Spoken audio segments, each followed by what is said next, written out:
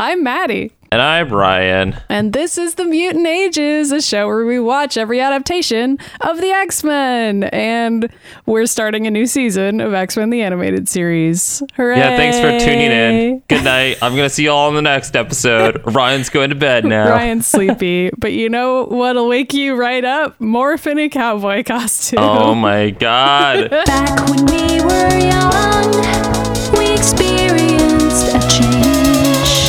We felt a power grow in us, both wonderful and strange. The power to care about the X-Men and the Mutant Brotherhood. And all of their adventures, more than anyone should. From the comic book pages to the animated stages. The Mutant Ages, decades of history. The Mutant Ages with Ryan and Maddie. The Mutant Ages, a journey through memory. The Mutant Ages with Ryan and Maddie.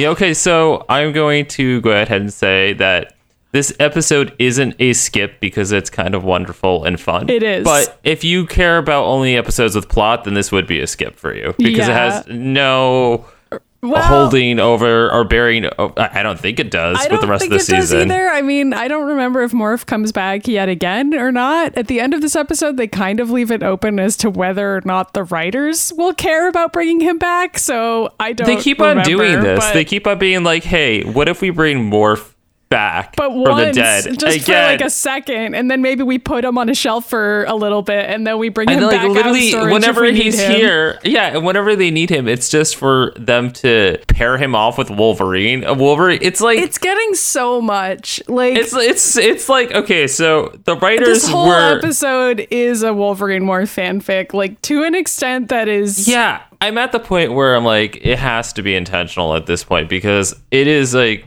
This episode's really gay, like gayer than usual. And it's like, I mean, it's nice. It's nice to watch this after X3, which was not good. Awful. And this is just like a fun, refreshing ep of X-Men. This is the opening of series. season 4, by the way, I guess. I think it's in the episode that I don't know what season we're on anymore, but I guess we're it's at 4. season 4. Oh my God. Can you believe we're in season 4, Maddie? How many years have we been doing this show? I 2? don't know. Apparently it's 2. It actually doesn't feel like it's been that long, but we're releasing episodes at such a slow clip that I guess it really is taking us this long. But yeah, as a result of that, I don't even remember the last time that we saw Morph, but let's try to do it previously on the X-Men.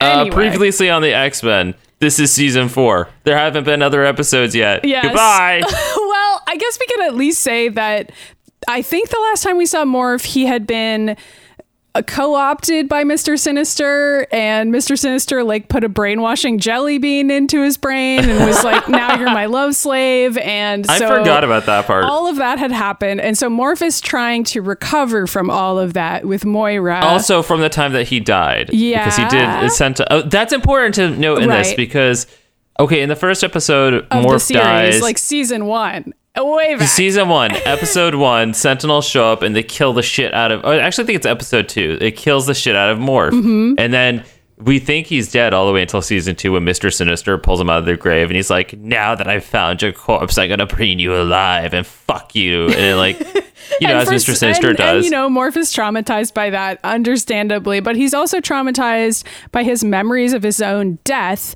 And so is Wolverine, because Wolverine was there in the clearing when the Sentinels blasted Morph's chest. And so everybody's traumatized in this episode. I mean, it's a legitimate thing to be traumatized by. It's It like, is. remember that thing that it's almost totally killed legit. you? Yeah, it all makes sense. Everybody's feelings make sense in this episode. Except for, okay, Xavier's wildly out of character in this because he's actually nice. He is actually nice in this app. I was pleasantly surprised by this. I was like, yeah, there's like all these times where Worf was like screaming, "My PTSD," and Xavier's was like, maybe be responsible about it, and it was kind of nice. I didn't hate it. He didn't go into his mind or anything. He just was like a chill bud. That's very strange for Xavier, but maybe this is why people like that guy, because they just remember episodes like this one and then they forget about all the other episodes. I guess I don't know. I don't know. Anyway, that's not where the episode starts. It starts on Weir Island. Cue the bagpipes. Of course. And then Moira's looking at like a 3D image of Morph that she made in MS Paint on a computer. Morph is there, by the way. Yeah, they're just both there. And so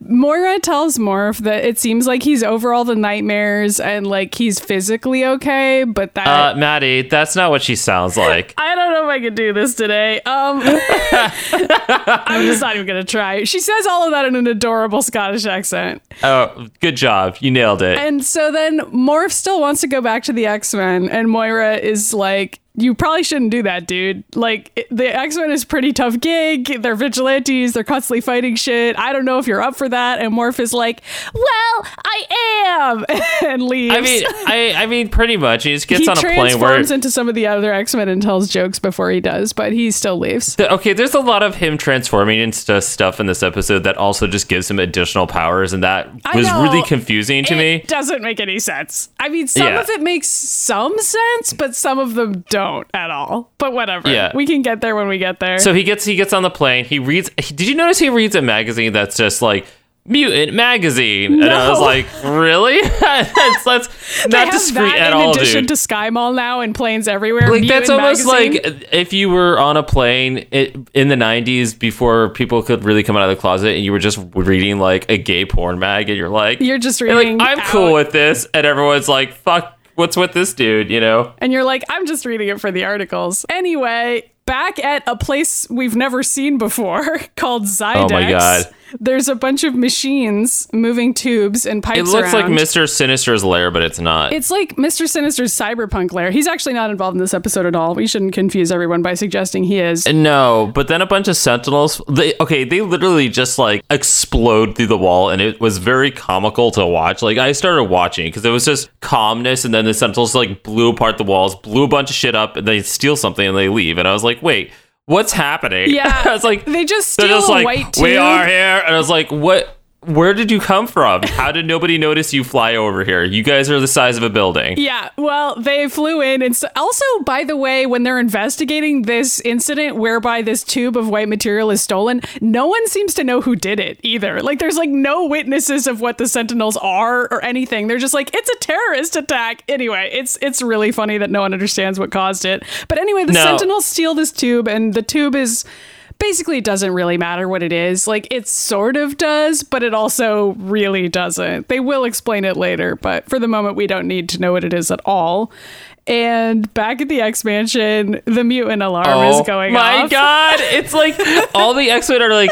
All the way. By the way, Storm is wearing something amazing again. Yeah, I think it's her same green outfit from before that we liked. I think it's a different one. I think she's the only character in... She's the only X-Men who owns more than one pair of clothing. Yeah, and so she's wearing her second pair of clothing. I like it, though. Yeah, and I know. So they're all running, all the X-Men, except for Rogue and Gambit, because they're just mysteriously... on vacation together, apparently. Maybe they're still in Paris from... the Nightcrawler thing. You're right. They probably still are. But Logan came home early. I don't know. Anyway. I don't know. So basically the mutant alarm's going off. Storm and Cyclops who are running down the hall towards the mutant alarm. Oh, is Beast not there? Oh, he probably is. Yeah, he's there. I just don't remember. And they're all like, and they're saying something like, oh my God, it must be this distress. It must be something really bad if Xavier's summoning all of us all at once. It's like he's doing the mutant alarm and he's in their heads screaming, you need to get down to the war room immediately. Which, okay, so maybe this is on par for Xavier, because then they get down to the war room, and it's just Jean and Xavier standing there with, like, balloons and shit. And like a cake and, like, a welcome home sign, and they're like, it's a party! And the X-Men are just staring at them like, are you fucking kidding me right now? Yeah, and it's like... Also, like, Jean waves, and I was like, Jean, why are you in on this? Why are you both being horrible right now? So okay, also, they don't even explain what it is at all. Like, Cyclops is like, I don't get it. If this is for Gambit and Rogue, you're a week early. Also, like, does that imply they got engaged? What's happening? No, And where I think are it's they? supposed to be like they're on vacation, but they're supposed to be coming home a week from now. And Okay, so, but also, this is like a surprise party for Morph, right? Yes, but like, but don't you think instead of Xavier should have announcing told them? Okay, should have Xavier, like, was the surprise also for the X-Men that the Morph was coming home? apparently so, because what happens next is that Logan sniffs the air and smells Morph and is like, He's like, "I "My don't boyfriend's believe here." it." Yeah, which is cute. And then the elevator dramatically opens and Morph steps out of it. And then Beast starts quoting poetry. Okay, wait. Logan Beast and starts. Morph are like making out blatantly. Okay, I'm glad that we both have the same note that says Wolverine and Morph hardcore makeout right now. Admittedly, all they do is hug, but come on. Also, what were those pants that Jean Grey was wearing? I wasn't paying any attention because all that I wrote down here was that Beast was quoting poetry, and there's a really funny pan over to Scott who's just standing there looking really annoyed. And I don't know. I don't know if they like intentionally animated that or if they just like forgot to put a facial expression on him or something. But it's really funny because Okay, it's but, like, like, Scott if is that like, is why the- the fuck are we doing any of this? Oh, he's like, also, why did you set off all the alarms to throw a surprise party? Don't you think you should have told us that we were throwing a surprise party before we got to the surprise party? Also, like, why not just send a telepathic message to everybody being like, come to the war room immediately? Like, I don't know. You don't need to set off the fucking alarms. Like, people are going to come there. I don't know. Whatever. Anyway. All right, wait, okay, so by the way, Beast is like quoting poetry for this entire scene. I He know. just keeps He's going. He's just reciting a full poem. Well, that's how he shows his excitement about something. Is just quoting a full poem. I know. It's Viliquez. I wrote down some of it. It's not even worth explaining what it No, is. it's really not. But it's the then. Xavier proposes a toast, and then in the middle of the toast, Jean interrupts them all for like a secondary actual mutant alarm where she's like, something terrible's happening. We better turn on the news. And then she does. Okay, but like, wait, but like, not that the news explains at all what's happening. No. They're just like, No. they're like, they're like, this kind of special plastic is stronger than steel, and anyway, it's been missing. stolen, and we don't know. And Xavier goes, we need to go investigate immediately because the consequences could be dire. And I was like, based on what? That news report told you nothing. And I also, know. like, it's really funny because, like, in response to this, Jean is like, do you suspect someone of doing this, Professor? And Xavier just basically goes, this sounds bad. We need to learn more. And, like, doesn't answer the question, which is basically him admitting that he doesn't know who did it. And also the news doesn't know who did it. also, they don't know what it is. Yeah. They don't know what it They don't even is. have any footage of, like, Sentinels Why would flying they care? in. Yeah, exactly. There's no reason for the X-Men specifically to go investigate this. Like, shouldn't the Avengers be on this shit? Yeah, that's a good point. Or, like, I don't know, the U.S. Or government. S.H.I.E.L.D.? Yeah, like, honestly, like, anybody else from the Marvel Universe but the X-Men. Now, I understand that it turns out to be Sentinel-related, so, like, yeah, yeah. that's just lucky though. Like the X-Men, I feel like they should have at least introduced the idea of the Sentinels being involved here, but I get why they can't because they need to have a reason for Morph to go and to end up in a situation with Sentinels again without him knowing that that's what it's going to be. But it is kind of unbelievable because currently the X-Men think that an expensive piece of plastic cloth that's like super durable and is intended for military use has been stolen. But like, why would they be that worried about that? It's basically like plastic armor. Like, who fucking cares? I don't know. I feel It's like like they should just. have. I feel like the Sentinels should have been stealing like a missile or something. Like I feel like that would have been easier for us to understand. I mean, maybe they wanted the plastic armor because then if they were metal, Magneto can't tear them apart. But they don't They really don't have say a that. run-in. They don't have any canonical explanation I for mean, why they honestly, want this. this episode doesn't make any sense, It and I'm really just going doesn't, and to float that out there. But it's honestly really fun. doesn't matter at all. So then, in response to this, Logan immediately volunteers himself and Morph as the two people who are going I to know. go. Well, it's like Morph and I are just gonna go. And Xavier's like, "Do you even know where you're going?" Xavier and Logan says, like, "I'm just trying to get us out of the house as quickly as possible so we can And fuck." into an X-Jet immediately. I'm getting Like- really just trying to get us to leave this room. And Yeah. so he Like- says to Morph, ready to get back in the saddle. And this is when Morph turns into John Wayne and starts like, I don't even know why. Okay, he's this is just a happening. cowboy. He just becomes a cowboy.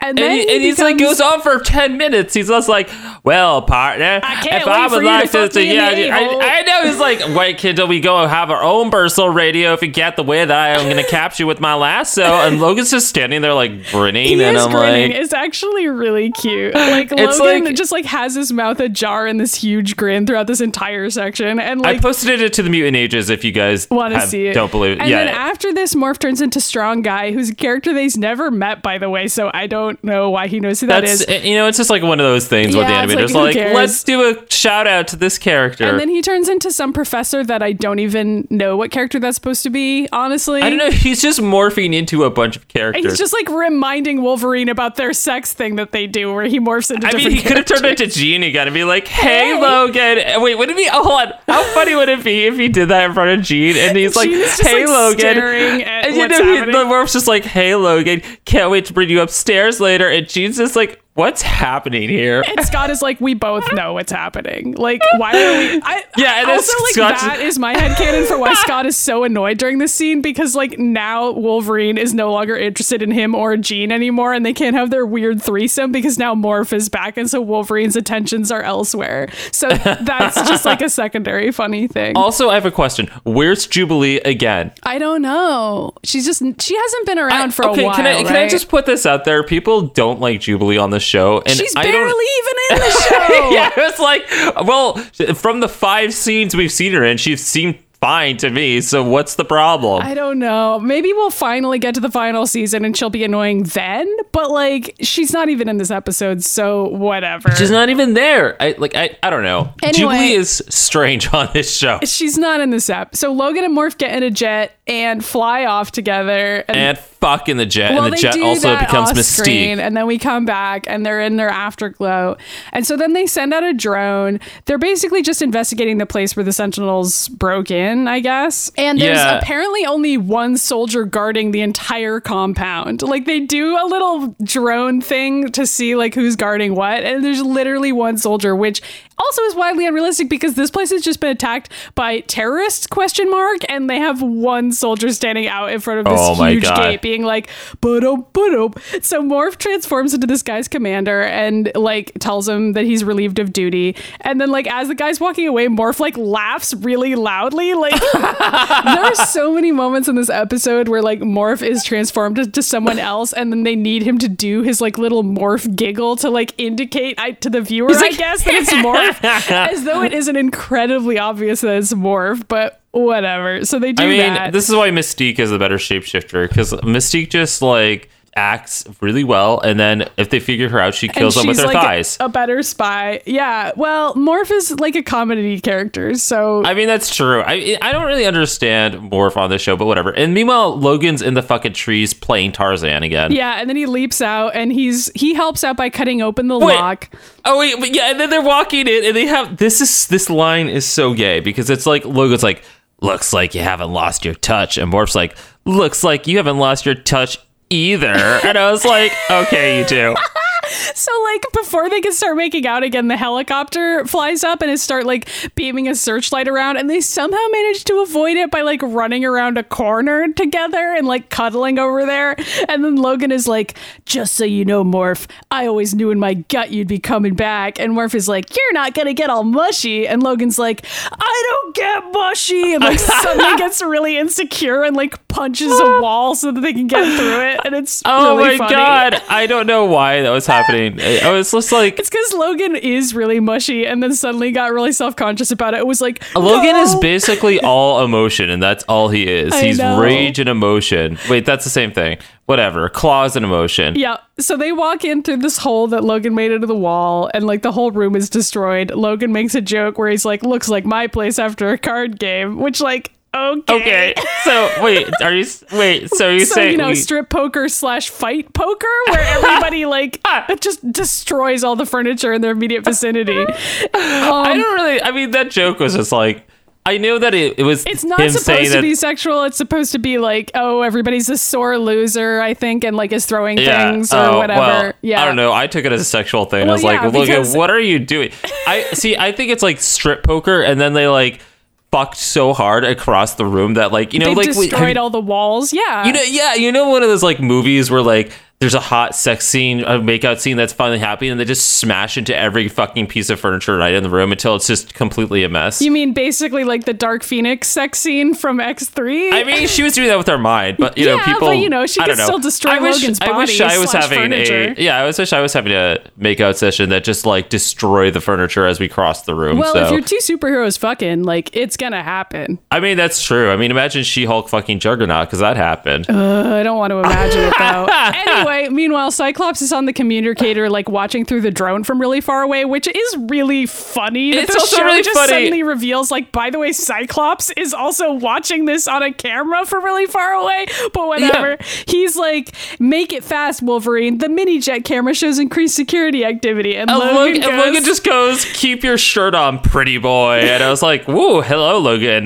You know that Cyclops is getting a little jealous right now. You can smell it, can't you? It's really funny. But then Logan does smell something else, which is the Sentinels. And yeah, Morph's like, easy, big guy, it's just me. And we're like, And Logan this immediately is is gay. like, let's get out of here. Like, he doesn't tell Morph what he smelled. He just immediately is like, let's get out. And like, they haven't even done anything yet. They've barely even entered the compound. I mean, honestly, I don't know what they're doing there at I all, don't but either. okay. I think the purpose of it was just to investigate what happened. And as soon as Logan smells the Sentinels, he's like, oh, I know what happened. The Sentinels stole this. And also we need to leave. But he doesn't say that to Morph. He's just like, let's leave. He's not like, we've completed our mission. I figured out what this is. Let's get the fuck out of here. He's just like, let's leave. And Morph agrees and is like, okay, let's leave. I don't know why, but okay. Well, and we find out in a second when Morph sees... Okay, so Morph sees a Sentinel boot print, and he has like a post-traumatic... Yeah, like a flashback. And I remember, I wrote a note here. This is I wish I was stoned during this, because I that whole know, flashback it's sequence so is trippy. so trippy. It is like... Just so you all know, okay, so... This is a fun stoned app because it's Yes, pretty fun anyway. for our listeners but- that need to know that in advance, but there is a scene in here that would be phenomenally better if you were stoned. It's So- actually like pretty cool animation, even if you're sober, though, because so there's all I mean, that's these true. there's all these like overlapping images of Morph remembering his own death, remembering the Sentinels shooting at him, and it's like intercut with the actual footage of the present. Yeah, where Morph and they're is doing standing like there. weird color splashes on the screen. Yeah, and then they cut to like Mr. Sinister kidnapping him and like all of these things that he's trying to repress essentially and not get over. And it's, I don't know, it's a pretty cool series of images. Oh, and also we see like him, the fact that he sacrificed himself to save Logan, which is very romantic and important to note here. Okay. And so then he comes to, and Logan is like standing there with his arms around him or whatever, being like, I mean, yeah, I was like, okay, they're very much in a relationship again. But Morph is upset and he's like, you knew, don't baby me, because he's like realizes that Logan knew about the Sentinels and that's why he was trying to get him out of there. And Morph is like, Yeah. either I'm part of the team or I'm not. And then he runs off and Logan is like, I thought this one would be easy. And it's like, I know. why Meanwhile, did you like think Morph, that? I don't know why he thought that, but also Morph like kind of beats the shit out of Wolverine Yeah, when he he's does the like little freaking like out. punching his chest like, don't baby me. The next scene is Storm doing a little monologue about how sad things are for Morph. And Yeah, she's like, things really suck for Morph. He has PTSD, and like, what should we do? And Beast is like, this is a lot like Moby Dick, written by Herman Melville. And it's like, Beast, what the fuck are you Also, saying no, right it's now? not. I don't. He just wants to say. It's like sometimes I the writers fucking just love have Beast, Beast though. quote Like- books, even if they don't know what the books are. Okay, but it's like a really funny character choice for him, though. Like, because he's just like literally standing there being like, Morph is like Ahab facing the great white whale. And it's just like Beast monologuing in the background about nothing. And everyone just like turns to each other and is like, so anyway, back to the actual conversation we're having right now. I know. And also, I was so confused when he said that at first, because he was like, oh, he's just like Ahab. And Ahab's also a character that's in the Marvel Universe. And I was like, wait, what? And then I realized that if they were referencing the book. Moby I Dick, know. yeah. Anyway, Xavier is like, I prayed we had eliminated the last of the Sentinels, and then like does a little monologue reminding the audience of what the Sentinels were, and then he's like, who brought them back? And then we cut to Master Mold's head, which is in a cave. And we're first of supposed all, to... still is fine apparently and still works. I don't know why it would be. I don't but it's know. fine. And also, he has all these Sentinels that respond only to him. And Yes. I guess they're hiding in the mountains somewhere, and nobody in the entire government or the country has noticed these giant they're just robots like flying a around. bunch of huge fucking robots in a huge underground lair. It's pretty goofy, honestly. It is. It's extremely And goofy. also when Master Mold's just ahead, he just kind of looks like a crane bodysuit. Yeah. So, I mean, like, that's pretty much what we're looking at here. Yeah, and so he's monologuing to the Sentinels about how they've stolen this polymer and they're going to use it to rebuild his body to make him virtually indestructible. The same skin I will use to rebuild a whole generation of Sentinels. And then he's like, there are 2 more people who need to witness my resurrection, Trask and Gyrick. And the Sentinels are like, we're not programmed to apprehend non-mutant humans, Master Mold. And then Master Mold like shines a laser beam into all their eyes and reprograms them so that they can apprehend Trask my and God. Gyrick. That scene is certainly something. Yeah, and then like as a quick afterthought, Master Mold's like, oh, also, can you grab that mutant who destroyed my body? Because I want that guy too. And they're like, okay. And then the Sentinels fly off to do that. I didn't even remember who the mutant was who destroyed his body, but apparently it's Xavier.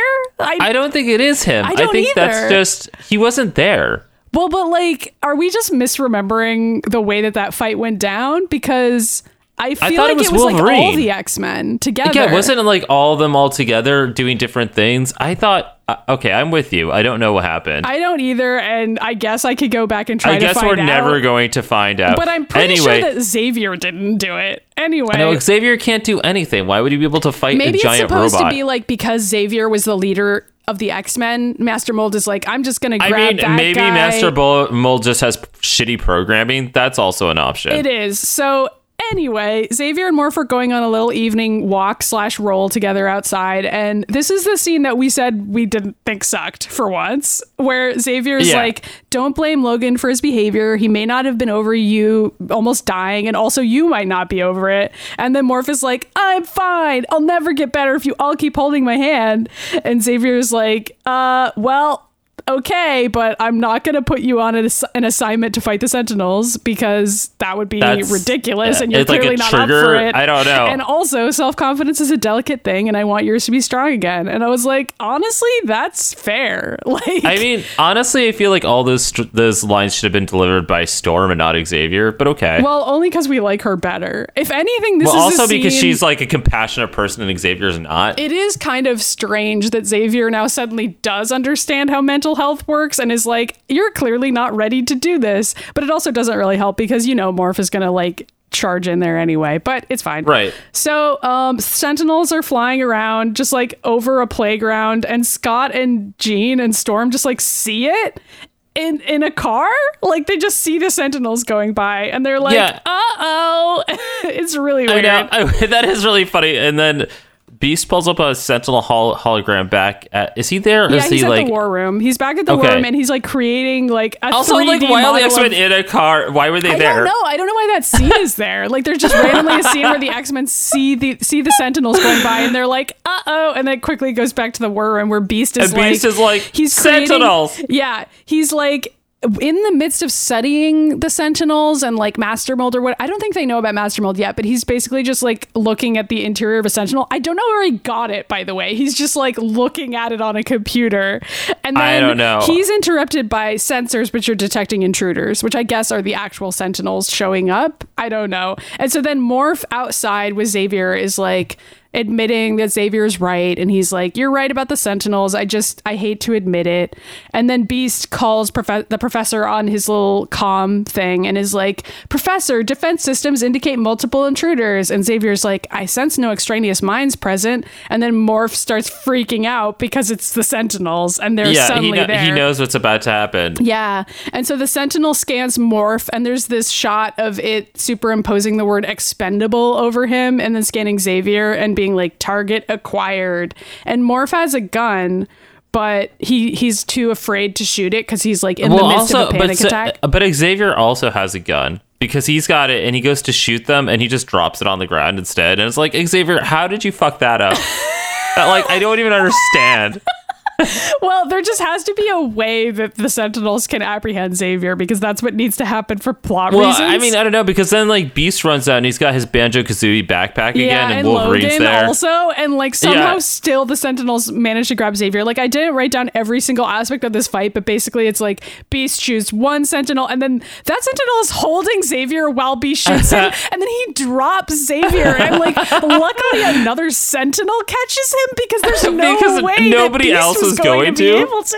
Like, it was not a good plan. Xavier can fly now. That's his new power since So he flies lost his ability to directly walk. into the hand of the second Sentinel that catches him and then flies away. Logan leaps up on it and tries to scratch him, but ultimately falls off. And then Beast runs up and is like, "Are you okay?" And Logan's like, "Who cares? They got Xavier." And then Morph is just in the background sobbing. Crying. It's actually really sad. Like, he's sobbing and he's like, "I froze, Logan." And Logan just goes, "Oh, Morph." And it's like cute, It's like, but sad. it is cute, but also like a lot. I know. Now all the X-Men except for Rogue and Gambit and Jubilee are in the briefing room, and Jean's like, "I can't sense Xavier nearby." And we're like, "Thanks, Jean. We literally saw a robot pick him up and leave the country, but thanks, Jean, for your help." There's no reason for Jean to be on this show anymore, and it's actually upsetting to me. I was gonna say, we've gone back to Jean being like so even useless, less less than useless. Like I know. She literally is like, "I guess Xavier's unconscious because I can't sense him," and it's like, fucking yeah, Jean, yeah. Like, I feel like psychic powers on this show are like the equivalent of a cell phone in a horror movie where they need to just find a way to disarm it, because if they have access to communications between each other, then the plot doesn't work anymore. So they just have to invent a reason why either Xavier or Jean isn't capable of using their powers. I don't sense people nearby today. Yeah, and everybody just literally ignores it. No, actually, Jean's just standing in the room and she goes, "I feel like Logan's in this room," and Logan's like, "I'm looking at you." Yeah. Like, we're standing here looking at each other, and eye everybody contact. just like turns back to each other and is like, "So anyway, back to those of us who have powers that work."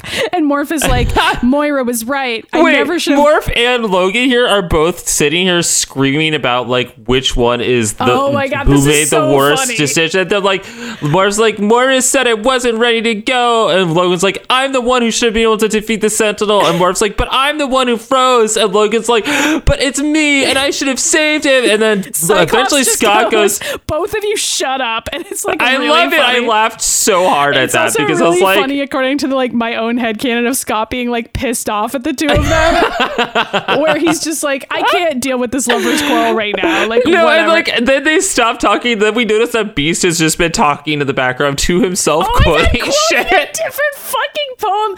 Okay, he's quoting Ozymandias, which like is an apropos poem about like a huge statue that gets destroyed, and so he's talking about like the Sentinels, except he doesn't know about Master Mold yet. So I was kind of like, oh, this is really cool. Beast is quoting this poem and he's gonna like reveal that Master Mold exists, but he actually doesn't know that. So it's just like the irony from the writers. I know, and so I like that, but it also makes no sense in character for him to be doing that. And then I just wrote from Cyclops, "Please just tell me what in the fuck is going on," which I'm sure isn't actually his line, but it's basically to Beast. Cyclops is like, "Please stop fucking quoting a poem, dude, and like tell me what's happening." I know. I love that he's like, "Oh, well, anyway, I found these coordinates that are inside the Sentinels' brains that say exactly where they're going." And like, also, thanks, he's dude. like, "Also, I pulled up Gyrick and Trask's Tinder profiles, and like, here they are." Yeah. So Trask and Gyrick are just like in a fucking cabin in the middle of nowhere. But before we get there, We're not even there yet. And then Morph is like, "I want to go," and Cyclops is just like, "No, dude, you're not fucking going. Like, you have more than proven that you don't get to go." So he just like tells a lie basically, and he's like, "We need someone to stay in the war room in case the professor contacts us." I mean, it would be funny that like it would be funny if Jubilee walked in after they left, and and she then was she's like, "Oh, I can do it," and then Cyclops is like, "Shit." No, I was gonna say after they left, Jubilee walks in and she's like, "Oh, they put you on war room duty too."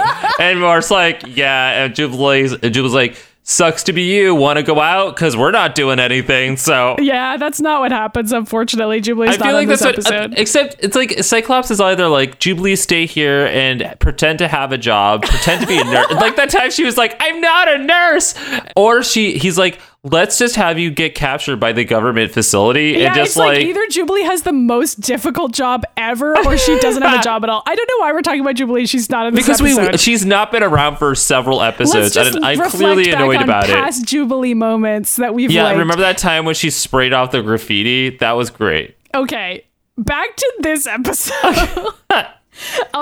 So Morph's crying again. Morph's crying, and he's like, I can't blame you for not trusting me. And Logan's like, "Don't worry, you'll get your shot." And then they fly away, and Morph watches it sadly and clenches his fists, and he goes, I'm not useless. And we're like, okay. Okay. So meanwhile, Trask and Gyrick are living on the set of Dead Island together. They are basically, or the set of Gilligan's Island. This is all thing was like, super gay, right? is Like really they're both gay. wearing like so okay, funny. let's describe what they're wearing. So they're living together in a cabin in the woods in the jungle Yeah. by themselves, With, right? like a little And like thatched roof. Like this is like a jungle getaway. For them. I don't even know. And so they're wearing like ripped off short shorts and they're and like button down Hawaiian shirts and little bandanas. but they're unbuttoned and they're wearing like scarves Yeah. and shit. And I was like, okay, this is But it's really also gay. like clearly paradise is over for the two of them, and now they're just having bitchy little fights because it starts with Gyrick walking in and throwing a raw fish on the table on top of Trask's notes, and he's like, "Well, you've been wasting your time, Trask. Look what I caught." And Trask just goes, "My notes."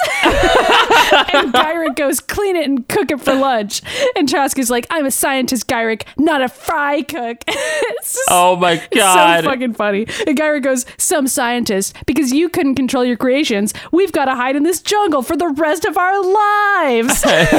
And Trask is like, "You were the one who wanted to kidnap Senator Kelly. Master Mold was perfect." And Gyrick is like, "So perfect he turned on us." And they're just like having a little lovers quarrel, basically. I know. It's like I don't know if they're like gonna start beating the shit at each other. Their relationship Or is if they're kind of gonna weird. like smack each other and then start kissing each other, which We is don't know basically what's the happening. vibe of this, but it's also It's like kind of fucked up. it's interrupted by the Sentinels who rip off the roof. And Yeah, I was gonna say within 10 seconds they rip off the roof, capture them, and then all the X-Men are there, and it's like boom, boom, boom. And I was Yeah. like, whoa, Yeah. what just happened? How did we really, get here? really fast. Luckily, the X-Men get there in time before the Sentinels are gone because they like only just got those coordinates and immediately got there. But anyway, Storm electrocutes one of the Sentinels. And She screams, "Evil be gone," which is like, "Evil be gone," and I was classic. like, okay. Yeah. And so then she gets blasted by Oh, another one. Wait, I don't know what's happening, but my note just says the X-Men are doing a terrible job. They are. They're doing really badly here. So like Storm gets blasted by Sentinel and weirdly Logan turns around and screams Storm like he's really upset and then gets blasted himself and like somehow that effectively knocks him and Storm out for long enough that the Sentinels are able to escape essentially. Like there's a couple things that happen as well here where like it's like they almost don't escape, but in the end they do. Like it doesn't. Yeah. And then Logan and Storm have to hop back in the jet, and then the jet follows the remaining Sentinel who didn't get taken out by the X-Men. There were 3, and now there's just 1. And then Beast is like, the Sentinels have taken Gyrick and Trask prisoner, just like the Professor. And Logan is like, but if they didn't send them, who did? So that it's like, oh, who actually sent the Sentinels if it wasn't Gyrick and Trask? Oh my God. It's fucking Master Mold, I know. guys. You think they would have been able to figure that out, but whatever. They haven't. And so then back at the war room, Morph is questioning a Sentinel head, which is, I don't know how the fuck this is possible, but like somehow Morph also is analyzing the Sentinel head that Beast just analyzed and like finds a third set of coordinates that wasn't available previously and is like, this is now something I can do. And I'm like, I know. why And do you Morph's have hacking I know. And skills? Morph also just goes, they're in the wrong spot, but then they all go to the right spot. So I don't know why he screams that. But then I don't know. Well, Okay, because also, they're I don't understand following why the this Sentinel. happens. It's just like that's the comedy of this episode. But like he's like they're at the wrong coordinates, and then the Sentinel head just explodes. I know. I don't know why. And so, like, also Morph is like, I have to tell Scott. And then immediately he's like, no, I don't. I'm just going to go there myself. He literally alone." says that. He's just standing there in a room after the Talking to himself, the like- Sentinel head explodes, and he goes, "I have to tell Scott. No, I have to do this alone." And it's I'm like, literally, why? dude? Why? I don't So he leaves. get it. Anyway, I don't know. he hops into like one of the little Lego jets and leaves by himself. And Yep, he's going and to the so- Sentinel lair, which is the same Because the place. Sentinels are also at Coachella, by the way. Yeah, well, underground Coachella. So Right. Xavier's been strapped to this metal plate and he's talking to Master Mold and is like, what do you want? Why have you brought us here? And Master Mold is like, from the 2 traitors, I want nothing more than the use of their hands. But from you, Professor, I want something infinitely more personal. I want your mind. And Xavier's but like, what the How? fuck? Also, how would that work? You I know what, don't Master know. Mold? Here's the fucking stupid explanation Master Mold has. A cybernetic link would increase the unique powers of your mind 1,000-fold and place them in my command. What you Shut humans up, would Master call Mold. high irony, using the greatest of all mutant minds to help eliminate mutant kind from the planet. Okay, so this doesn't make sense to me for like 3 reasons. First of all, Because none of those words were real. none of those words make sense. You can't take a human brain brain and connected to a robot brain, but sure, let's pretend that you can, whatever, fine. Even if you do that, why does Master Mold still want to destroy all the mutants? That was a program from like ages ago. Like, why does he still even care? Wouldn't he just want to destroy everyone and like rule the world? Why does he give a shit about us destroying mutants still? It makes no sense. Because that's what he's programmed to do. That's all he knows. Why is that still his program? Like, who knows? I felt like it was really weird to suddenly take us back to that. And instead of having him be like, I'm just going to destroy everything. I become self-aware. Like, he hasn't become self-aware, though, is basically what that shows, is that he's like, I'm still obeying my original programming. But then also he's like, I need to take Trask and Gyrick prisoner, even though they made me, and I'm apparently still obeying their orders on some level. Like, that was very weird to me. It doesn't matter. But it doesn't like quite hold up right, but you're right. Anyway, Xavier's like, you're mad, Master Mold. And Master Mold's like, a machine cannot be mad, Professor. That is a human failing. I actually loved that line. I thought that was a good line. And it's delivered in a fun way where Master Mold is like smirking a little bit. I liked the animation of his face. I know, me too. It was fun. And then all the X-Men show up all again, of them. Just in time. Once again, the X-Men are busting in, being like, hands off. Or at least that's what Cyclops shouts. And then Logan goes, yeah, his brain stays put. And then like 60 Sentinels attack them. And once again, it just doesn't go well for the X-Men at all. Like, no, it's like they can't fight, and Storm gets buried under rubble and starts freaked out, and like Beast is saving her. Going badly. It's just so bad, and then suddenly like fucking Morph shows up and he's the only one who can fight the Sentinels by turning into. But all he has is a gun. Except then he turns. Then he becomes into, Omega Red, and like he's like immediately gets Omega Red's tentacles. Don't know how that works. I kind of understood that. Like, I get that so he has Omega Red's tentacles and he uses them to trip two Sentinels, and I was kind of like, well, I guess if he can transform his body, the tentacles would be kind of like ropes. And but see, then he turns into Sasquatch also, and suddenly gets super strong, and then. Well, I guess it makes sense that he could grow wings and turn into Angel and fly around. That part makes sense. Yeah, he turns into Warren and like quickly saves Storm while having wings. This is and also. Then he turns into Longshot and like has somersault powers. That's what I wrote that note that I was like. I don't understand why he's turning into these characters that he's shape-shifting into. Also, he didn't meet any of these characters. So, I know, he doesn't know who the fuck any of them are, but for some reason he's able to turn into all of them. So he was just at home. Well, no. Okay, you know what I bet happened? I bet Sinister just like showed him a little slideshow of like every other X-Men, and he was like, I want you to have the ability to turn into all these characters because I want to fuck all of them. So Morph, you're going to need to turn into all these guys for me. He's just like, you need to watch all. He just gives Morph a viewfinder from the 80s and just like has some people Mr. switch Sinister it. Has been recording videos of every single character in the entire series of the show. So Sinister does have video footage of literally everything that's ever happened. So he could have showed Morph all those things and been like, you need to learn how to do all these characters like mannerisms and everything that they do. But anyway, Morph somersaults as Longshot or whatever. And then I don't know. He's doing a whole floor show. Off against Master Mold. He's doing a little gymnastics routine by himself. And then he shoots at Master Mold. This, again, explains a lot of my writing back in my teenage years. It really does. And so then Master Mold is like using these weird additional metal spikes sticking out of his head to like crawl over to people, kind of like that head in The Thing where it like grows extra legs. Yeah, it's got like little spider legs. It's kind of creepy. Yeah. It is creepy. And so then the Master Mold head is like crawling towards him. And then as that's happening, Morph has the flashback again and somehow manages to snap out of it enough that he like sees a stalactite over Master Mold's head and shoots at it with the gun, and then it falls onto Master Mold, and like Master Mold just goes no, and then he explodes. Then everything in the entire fucking cave just starts exploding. I don't know why. It's just like it's supposed to be like by shooting that stalactite, Morph caused a cave in. Like I think it's more like Master Mold was linked to all the Sentinels, and once when he was down, all the other Sentinels also had to explode. I don't know. It's just like an easy final boss fight where now suddenly everything's exploding.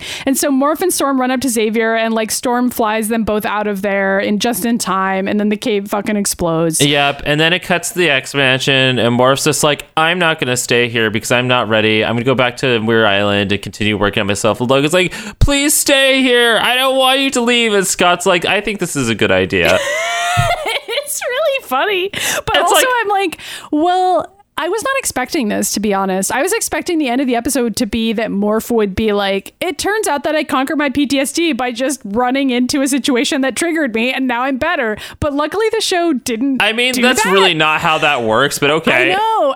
Instead, it's Morph being like, so I realized that I managed to stand up to the Sentinels and save you guys, but that was actually a horrible idea. I shouldn't have done it. It was wildly irresponsible for my mental health, and I need to go back to Muir Island and like continue working on it. And I was like, wow, I wasn't expecting the show to do that. I don't know. I just wasn't, because this show, when it comes to mental health, has historically been so irresponsible that I was just like, I know. Well, they're probably going to fuck this up. But the reason why they don't probably is for plot reasons, because they really just don't really want to have Morph as a consistent character. So I know, this is it's just like a one-shot nobody cares episode. about Morph, and that's it. Yeah, I mean, I guess this is the closest that we're going to get to politics. Although I was also thinking about like the Sentinels, like this isn't an interesting example of it really, but like the story of the Sentinels is always like, oh, you create some sort of technology and it gets out of hand, and it's obeying its programming, but it's doing it to an extent that you never could have imagined, except that isn't really quite what this episode is. Like, I would have been interested if Master Mold had been like, you know what, like now I've created my own programming, or like now I've superseded Gyrick and Trask's, you know, invention or whatever, and now I'm going to do this. Happening. But that doesn't really happen. Like, instead he's just like, I just want a cool new set of armor so that I can kill mutants even more effectively. And it's like, okay, but that's not where I thought this was going, but all right. I mean, I guess it's fine.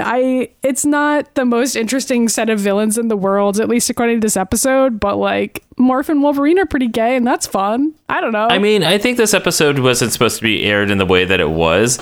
So I don't think it's supposed to be like the opener of season 4. I don't think that was ever the intention. I think the 2 Proteus episodes, the double-parter that I think we're going to watch next, I think those were supposed to be the or maybe the one was this. with Bishop. I don't remember. But also remember the last 3 episodes of the last season were supposed to be in this season. Not that makes it any better, but like it's just a strange place to start. It is a strange place to start, but I had read that this was supposed to be the 3rd episode of the season. I'm not sure what the 2... I mean, it doesn't really matter either way, because it really doesn't. I mean maybe it'll explain where Gambit and Rogue are. I don't know. Or Jubilee. Maybe. But I mean, there's not a lot of politics here other than dealing with trauma. And I honestly, for once in the X-Men, the animated series, we get to see Xavier not deal with trauma incorrectly. And this, he actually does it correctly, where he's like, okay, so let's address that you have it. Yeah, and like what specifically is triggering it. And if it's triggering it, like let's not put you in that situation until we find a safe way to do that. Yeah. And like you know, you build your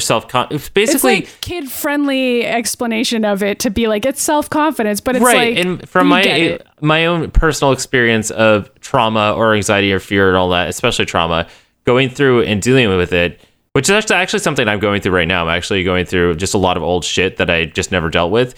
I can do it now because I am self-confident now to do it. But like for a long time, right after it happens, you really can't, like the worst thing you kind of can do is trigger it on purpose to make it feel better. Like in this episode, they handled it correctly where they're like, don't go somewhere where you're going to like be immediately triggered until you're able to deal with the situation and you're not ready yet. Like you haven't like, it's giving you horrible flashbacks, and it's nice to see that. That's a nice little message to see thrown in there. It's like it's not saying that like, because it puts trauma sort of like not in a positive or a negative light. It's like, okay, so here's the trauma, but like it's still causing you problems, but how do you then deal with this trauma? So what are your next steps going to be? It's nice to see Xavier not immediately be like, well, I'm just going to go in your brain and erase the trauma so you don't remember it at all, and then until you like get triggered by it again. And I know that's what I was expecting to happen, but that didn't happen. Yeah, I was expecting that as well, and I also like that Moira as a character is presented as like,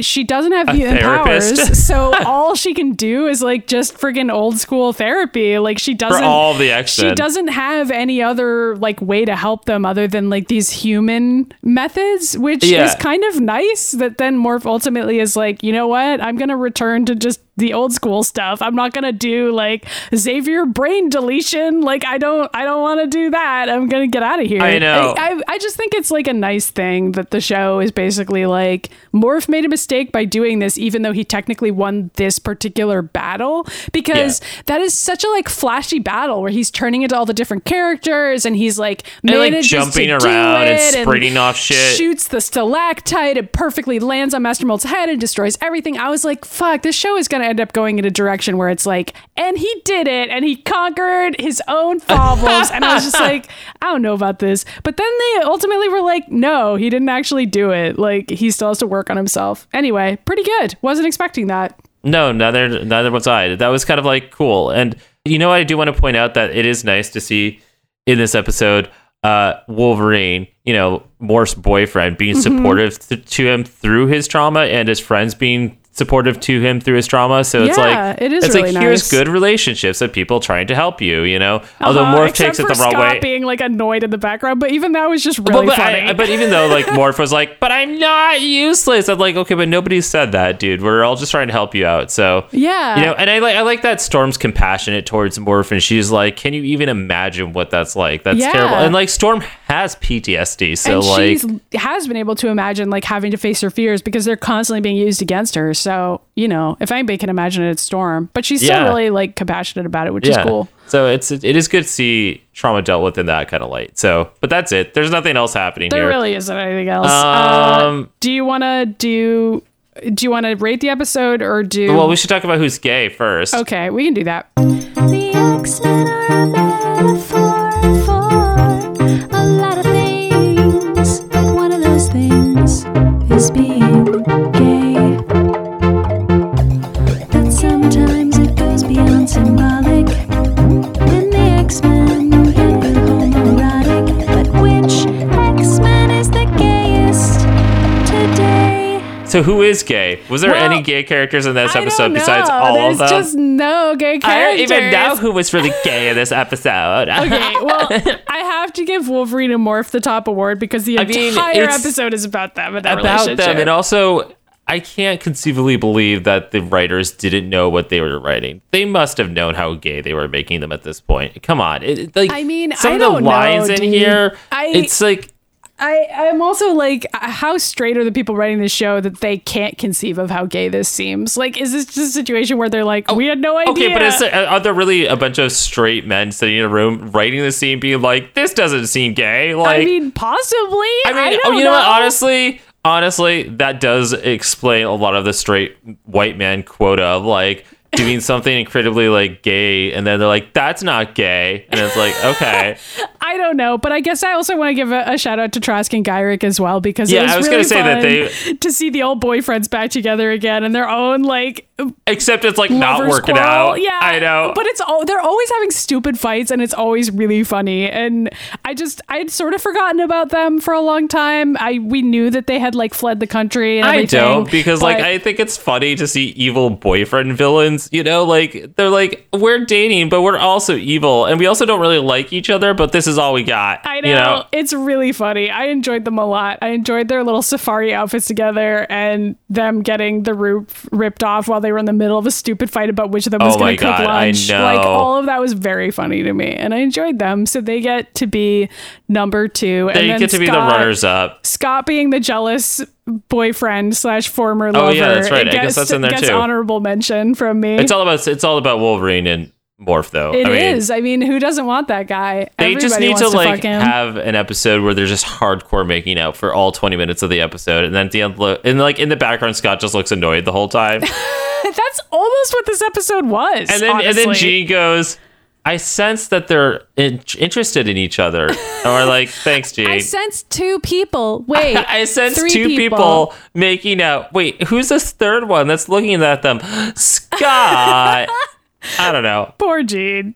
I don't know. Anyway. I mean, poor Jean, baby, except not on this show because she's boring as fuck. I mean, that's why poor Jean, though. She's never going to get to do anything again in It's her awful. life. I know. This is it for her. I mean, she may as well go the way of Jubilee and just not even be on the show anymore because it Oh, doesn't God, even it's matter. terrible to say. I know. Well, you know what? We'll see what Rogue and Gambit are up to. Maybe those guys will come back. We'll see. Yeah, Rogue and Gambit just need their own show based on this show. Probably. Mr. and Mrs. X. Anyway. Do you want to rate the app and then reader mail? Or Yeah, I'm going to get it like 3 out of 5 X's. It's fun to watch, but it doesn't have Makes no anything sense. tangible. Yeah, it's just fun and gay. I was going to give it a 3 as well on the exact same logic. I really enjoyed watching it, and it doesn't make any sense, and it doesn't actually matter. But No, it's it really doesn't. fun. And if you like Morph and Wolverine, then it's all the more fun just for that reason. It's all the more fun. Yeah. All right, so let's do some reader mail. Weedlebell. Reader mail.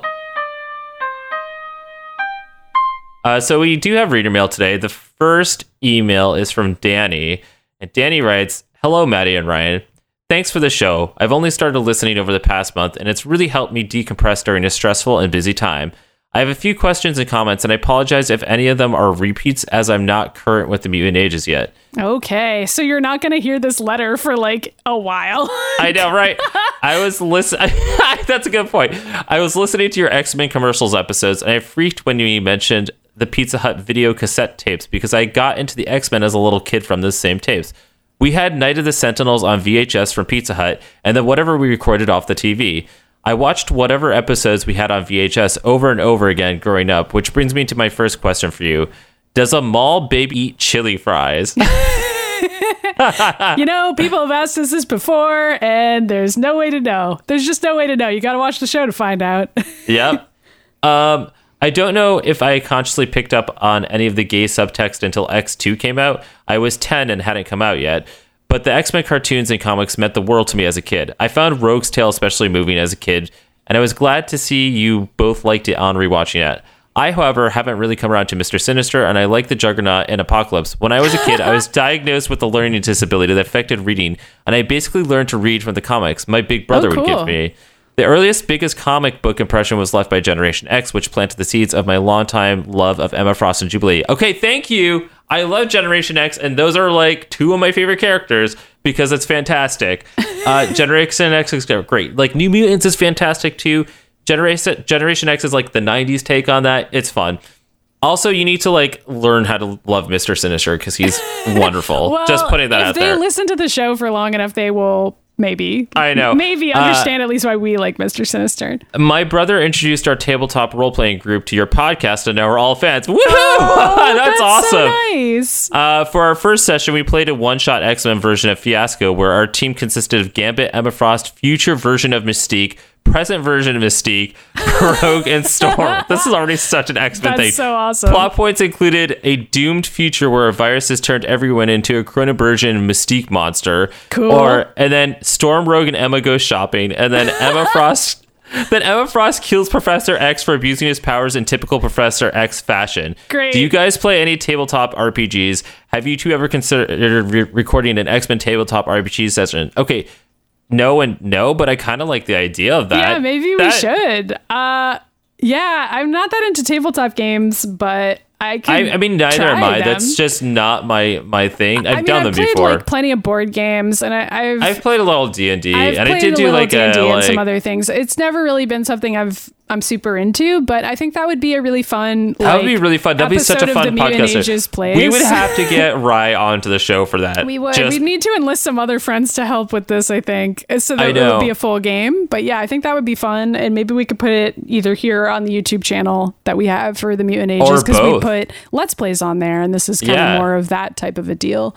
I don't know. This might be cool as a podcast, that might require too. some organization on our part. I don't know. The podcast of that sounds fun, but I'm definitely going to take that into consideration, but we need to find an X-Men tabletop RPG, which I think Well, does it sounds exist. like they created their own based on a pre-existing. I guess like if you know how to tabletop do game. tabletop, you could do that, but that Yeah, requires we don't somebody really that have can do that. level of experience, but we could just adapt a tabletop game to be the X-Men, and maybe it wouldn't be very good, but we could definitely improvise our way out of a paper bag. So Well, you need we a can do good- that part.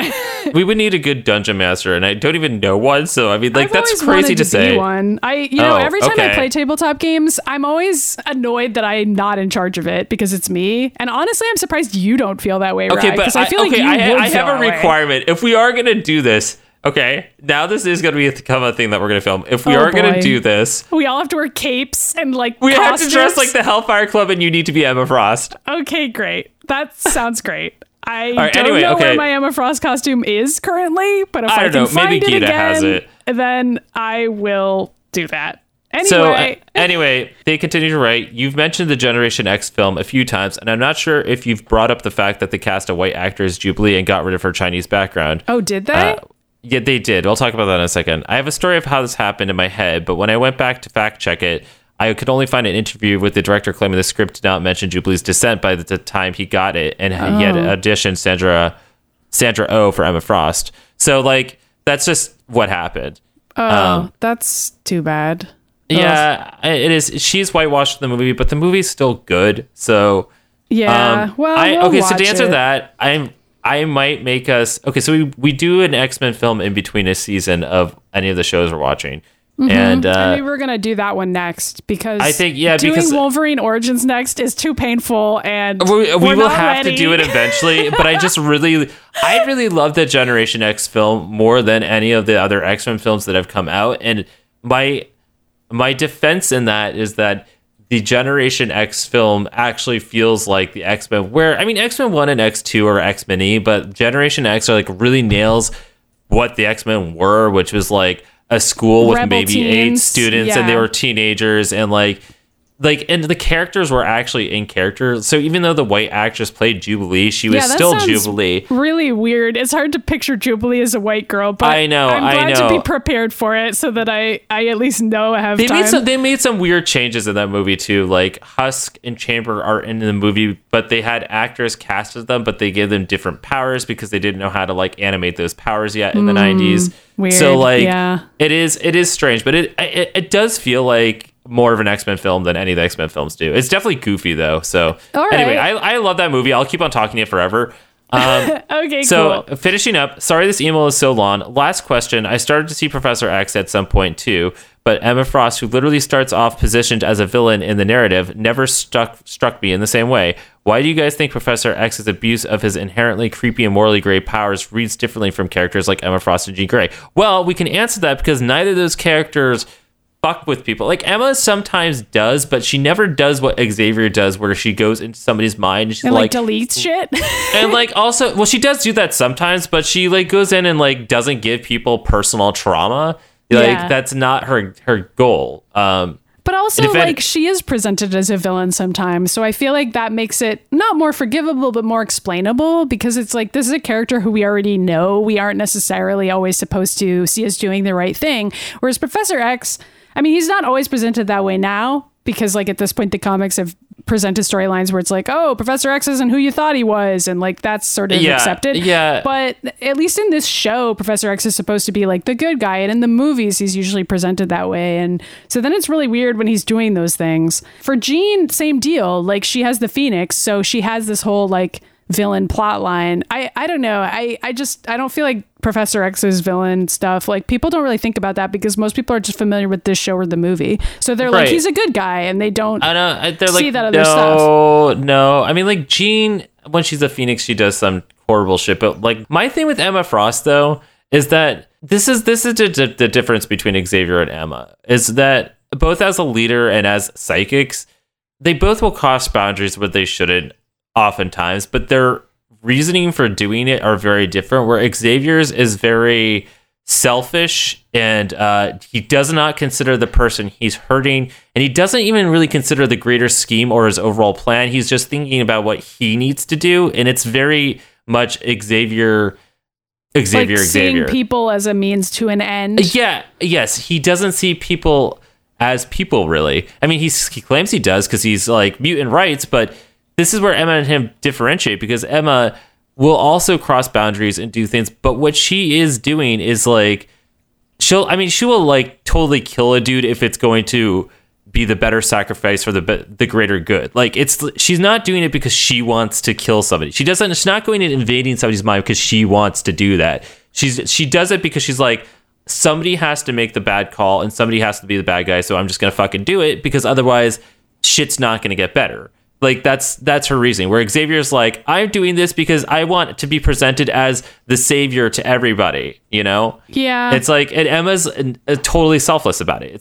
It's like that's the difference. And like, Emma's like, gotta do the wrong thing for the right reason. And Xavier's like, gotta do the wrong thing for the wrong reason. It's pretty much breaks down to that. So I guess so. I feel like it's also really hard to make any sweeping generalization about characters that have been around for decades and have had so many different storylines and different writers. Like, I don't know. Like, I'm sure you could pick out certain points in various comics where like Emma hasn't been that way that you just described, or like where Xavier has. And like, that's part of why it's possible for people to like characters that have done terrible things, because like almost everyone has, but you can like point to other decades of comics and be like, no, I like this version of them that was like in this particular storyline. Yeah, so, and remember like, this story where he wasn't a piece of shit? There's right. that. So. And I get that. And like, I don't know. It's part of why comics are so weird, because there's so many of them and there's so many storylines. Especially with the X-Men, and it's like not consistent all the time. So one more email. Okay. This is from Gary, and Gary writes, "Hey folks, I had a cursed realization during your latest episode. I need to confirm if it's real or if I'm imagining it. Is Xavier's name meant to sound like Savior? I had thought of that. Oh, no, is it? I don't know. I had thought and immediately hated it, so I had to spread it to you, assuming it's not already a known fact. Enjoy this curse and pass it on, Gary." I hate this. I don't think that's the reason. Do you think that's true though? Because they do sound similar. They do, but like I feel like that would only work because like if they had started off and if it was like Xavier meant Savior and Magneto meant something else, but Magneto doesn't mean anything. It just means magnet with an O at the end. So that's I don't think true. I do feel like the reason they named him Savior is because they wanted his name to start with X, so they could have X-Men be the name. Like, I don't know what order those things happened in, but I do feel like that's why his name is Xavier. Like, it has to be, right? Because it sounds cool. It's Charles Xavier. I don't think it was that much. It might not be. It's still like a funny headcanon though. I don't know. I'm just gonna like hope I never hear this again. Cool, great. Thanks for the email, Gary. Thanks for ruining this. Because Xavier didn't do that on his own. Gary did say it was cursed knowledge, and he did. He warned us, and we just still were like, "Well, we're gonna read it anyway." Now we all know. We've cursed everyone with this. Fuck it. Time to purge. It is time to purge. Are we done? Is the episode over? It's time for plugs. Yes, and there's no character spotlight of this week because of our no new characters introduced that we haven't talked about. So you get a nice short ep this week, everyone, which is probably nice considering you're probably all still listening to X-Men 3, which is 3 hours long. So it is, but I hope you enjoyed it because that was a great ep. It was great to have Todd on. I enjoyed recording it. So it was fun. So also we've got plenty of other fun things that we do. For example, we have a YouTube channel. We do, and we play video games on there, and that's been fun. So right now we're playing Let's Plays. Yeah, right now we're playing the Quake mod. It's not a mod, it's an actual game. It's called X-Men Ravages of the Apocalypse. But it's made in the Quake engine, and you're shooting all these clones of the X-Men that Mr. Sinister has made. So that's a thing that's happening. Yeah, it's really fun. And we're definitely not cheating. Anyway, those videos are fun, and there's a bunch of other old videos of us playing other X-Men games and also like cosplaying as the X-Men and like, I don't know, goofing around. It's a great YouTube channel. You should check it out. Being a couple of X-Men pals. We have a Twitter, which is the Mutant Ages. We're individually on Twitter. I'm at Mitty Myers. I'm at Ryan Pagella. And we have all the other social medias: Facebook, Instagram, Tumblr. Yeah, we're on Instagram, Tumblr, and all that. We update Twitter the most, but I do update Facebook pretty regularly, and it would be great if you are a Facebook user to just go in and give us a like, because it increases our visibility. And to increase our visibility on iTunes and other platforms, you can go and leave us a review. If you don't have anything you need to say, you can just like leave us a 5-star. That would be I go, you could just leave us a 5-star. Yeah, please. I mean, or you could leave us a 1-star, but that would be really mean. A 5-star would be great. Just give these. I'm like demanding our listeners to give us 5 stars. What a jerk. Or 5 X's, as the case may be. But also, if you want to support us, we do have a Patreon as well, because we're a completely fan-supportive podcast, and we've been posting stuff up there lately. So go and support us there. Appreciated. We're really enjoying playing all these games and recording all these podcasts for you and everything. It's awesome and fun, but it's always nice to be able to pay our hosting fees, pay for the games, pay for supplies, lights, everything, batteries for all the equipment we use. Like the list goes on. Oh my God. So. Can we talk about how batteries just die so fast now? God, they are not the same as they used to be. They can't be. That or we're drawing too much power from the same kind of batteries. Anyway. Magneto. Oh my God, that needs to be a cereal. Magnetos. And it's just like Magneto holding a bowl of cereal with a bunch of O's in it. Yeah, and they're just a like little magnet. nuts. Oh my God, little magnet marshmallows like it's fucking Lucky Charms. Yeah, except it's just a bowl of metal and it's like not healthy at all. And he's like, get your iron, he's kids. Like, eat it. Oh my God. Anyway, on that note, we're done with plugs and we'll see you next time. Yep, see you next time and call me Wolverine. Or don't, or call me, or maybe you already have. Who knows? Go check your messages. Okay, bye. The Mutant